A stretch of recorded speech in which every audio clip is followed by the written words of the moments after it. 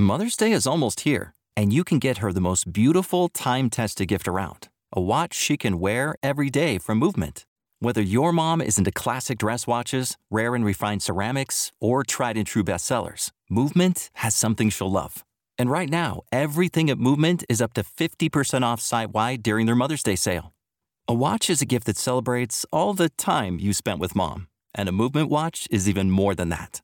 Movement uses industry-leading materials for their fresh modern watch designs, from technically complex ceramics to vintage-inspired style, all for an incredible value your wrist and wallet will both love. And with one-size-fits-all convenience and fast free shipping and returns, it's a stress-free shopping experience. Save big on the best Mother's Day gift ever with Movement. Get up to 50% off site-wide during their Mother's Day sale at mvmt.com. Again, that's up to 50% off at mvmt.com. Star Wars 7x7, episode 1957. Today, we're wrapping up our look at Allegiance and concluding the story of how the Mon Calamari officially joined the fight against the First Order that leads up to the rise of Skywalker. Punch it!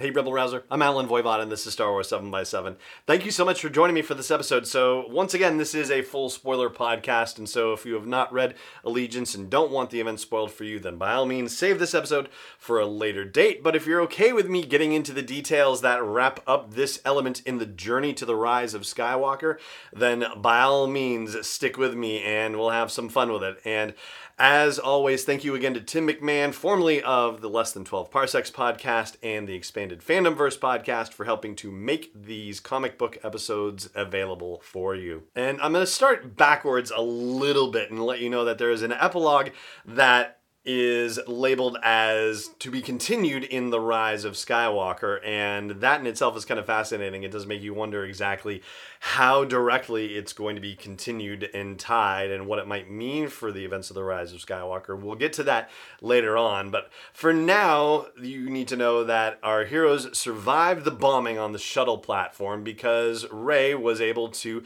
in a moment of panic and crisis, summon the Force and use a number of the shipping crates that were nearby to create a shield to protect all of our heroes from the explosion. And that's one of those things where, like, you know, when you think about how people react in extreme situations, and we talked about this. In fact, I had a conversation about this with Patrick Johnson, the physics professor from Georgetown University, in a similar vein, like the notion of, well, you know, if people can do extraordinary things in extraordinary situations, then certainly Force users must be able to also do the same, even if they are not necessarily fully trained at this point. And so that seems to be the case with what happens with Rey. So they managed to spot the Quarren who tried to sabotage them and is running away, and Leia sends Rey and Rose off to capture the Quarren. Rose is able to borrow a speeder from a not entirely willing Mon Calamari and ends up cutting off the Quarren, pinning this rapscallion character so that way both Rey and Rose can capture and bring this Quarren to the Court of Justice, where they get to reveal that this is somebody who was working with Chad Call G, and the Department of Corrections, by the way, dropped me a line to say it's not Chakdal, as I had said in the previous episode. It's Chad Call. Got my K and D mixed up. Chad Call G, who was working with the First Order to try to curry favor with them. Oh, what a shock, and how terrible this is. And so Leia takes this moment to say, look, you have to help me now. We need Mon Calamari ships. The Resistance can't win without the Mon Calamari ships, and without the Mon Calamari fighting with the Resistance, then Mon Cala will never be free. And she says, I know I'm asking you to make a sacrifice, but believe me, I know something about sacrifice. And there are shots of her remembering the loss of Han Solo to Kylo Ren and the loss of Alderaan in the Death Star destruction and stuff like that. And ultimately, you know, it's enough to convince the Mon Calamari to say, yep, you got him. And for the Quarren Nasser Reed to say, I am going to make up for the sins of my soldiers. And so he pulls a Poe Dameron and flies out to meet the fleet of Star Destroyers that arrives at Mon Cala and distracts them. But Hux has already been through this one before and says, that was a distraction, scan the area. And of course, a bunch of capital ships and Star Fortress bombers are escaping from the other side of the planet. This is something that I've always wondered about. Like, when the Star Destroyers show up, why don't people try to escape out the other side of the planet? And that's exactly what they tried to do in this case. It wasn't entirely successful. The First Order Star Destroyers shot down a few of the Mon Calamari ships, but a bunch of them were able to make it into hyperspace.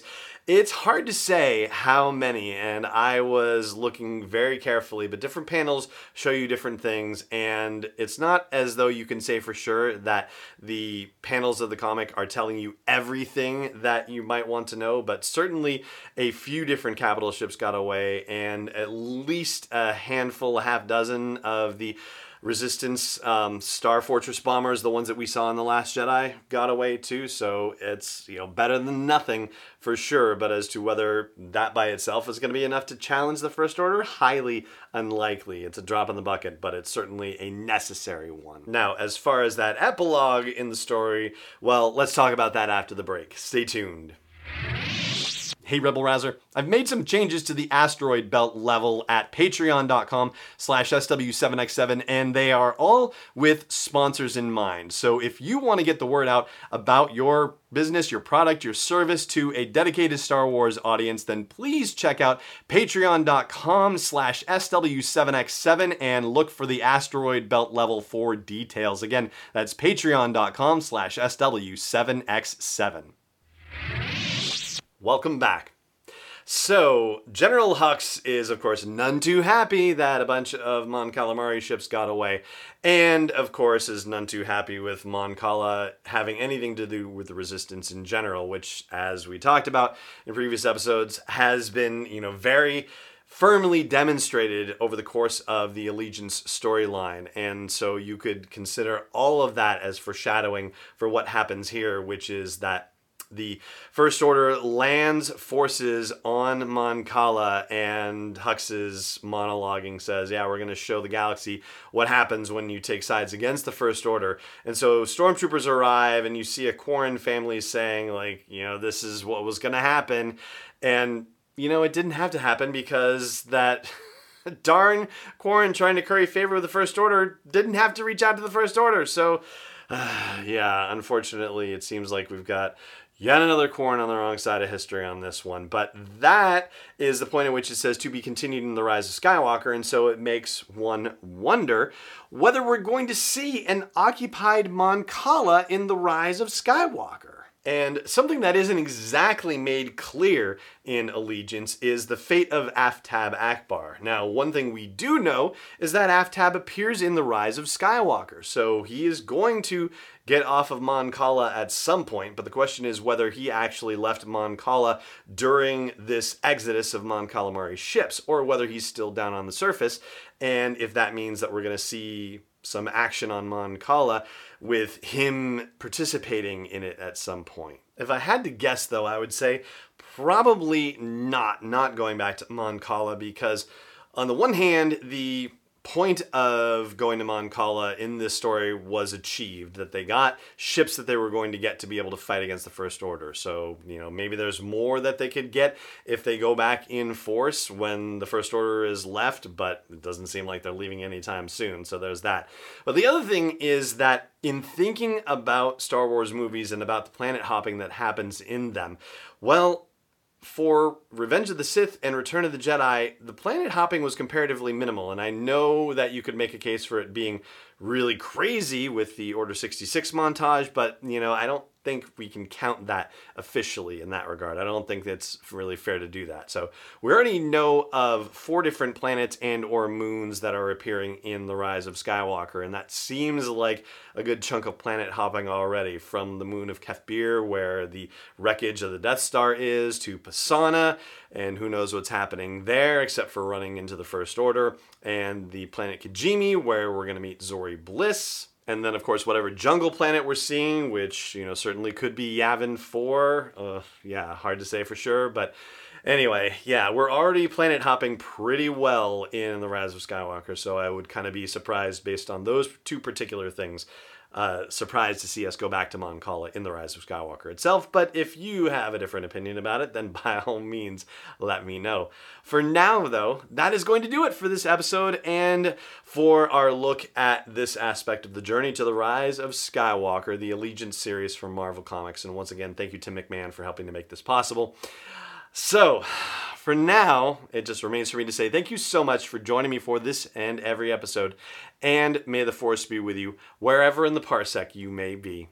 This podcast is not endorsed or sponsored yet by Lucasfilm Limited, Disney, or 20th Century Fox. It is intended for entertainment and information purposes only. Star Wars, the Star Wars logo, all names and pictures of Star Wars characters, vehicles, and any other related Star Wars items are registered trademarks and/or copyrights of Lucasfilm Limited or their respective trademark and copyright holders. May the Force be with them. All original content is copyright 2019 by Star Wars 7x7. We hope you love it. Did you know that most vitamin D3 supplements come from sheep's wool? I'm Kat, founder of Ritual. We're making traceability the new standard for the supplement industry. When I was pregnant, I couldn't find a multivitamin I could trust, so I created my own. Ours is made traceable, third-party tested, and clean label project certified. Oh, and our vitamin D3? It comes from sustainably harvested lichen from England, not sheep. Trace for yourself with 25% off at ritual.com/podcast.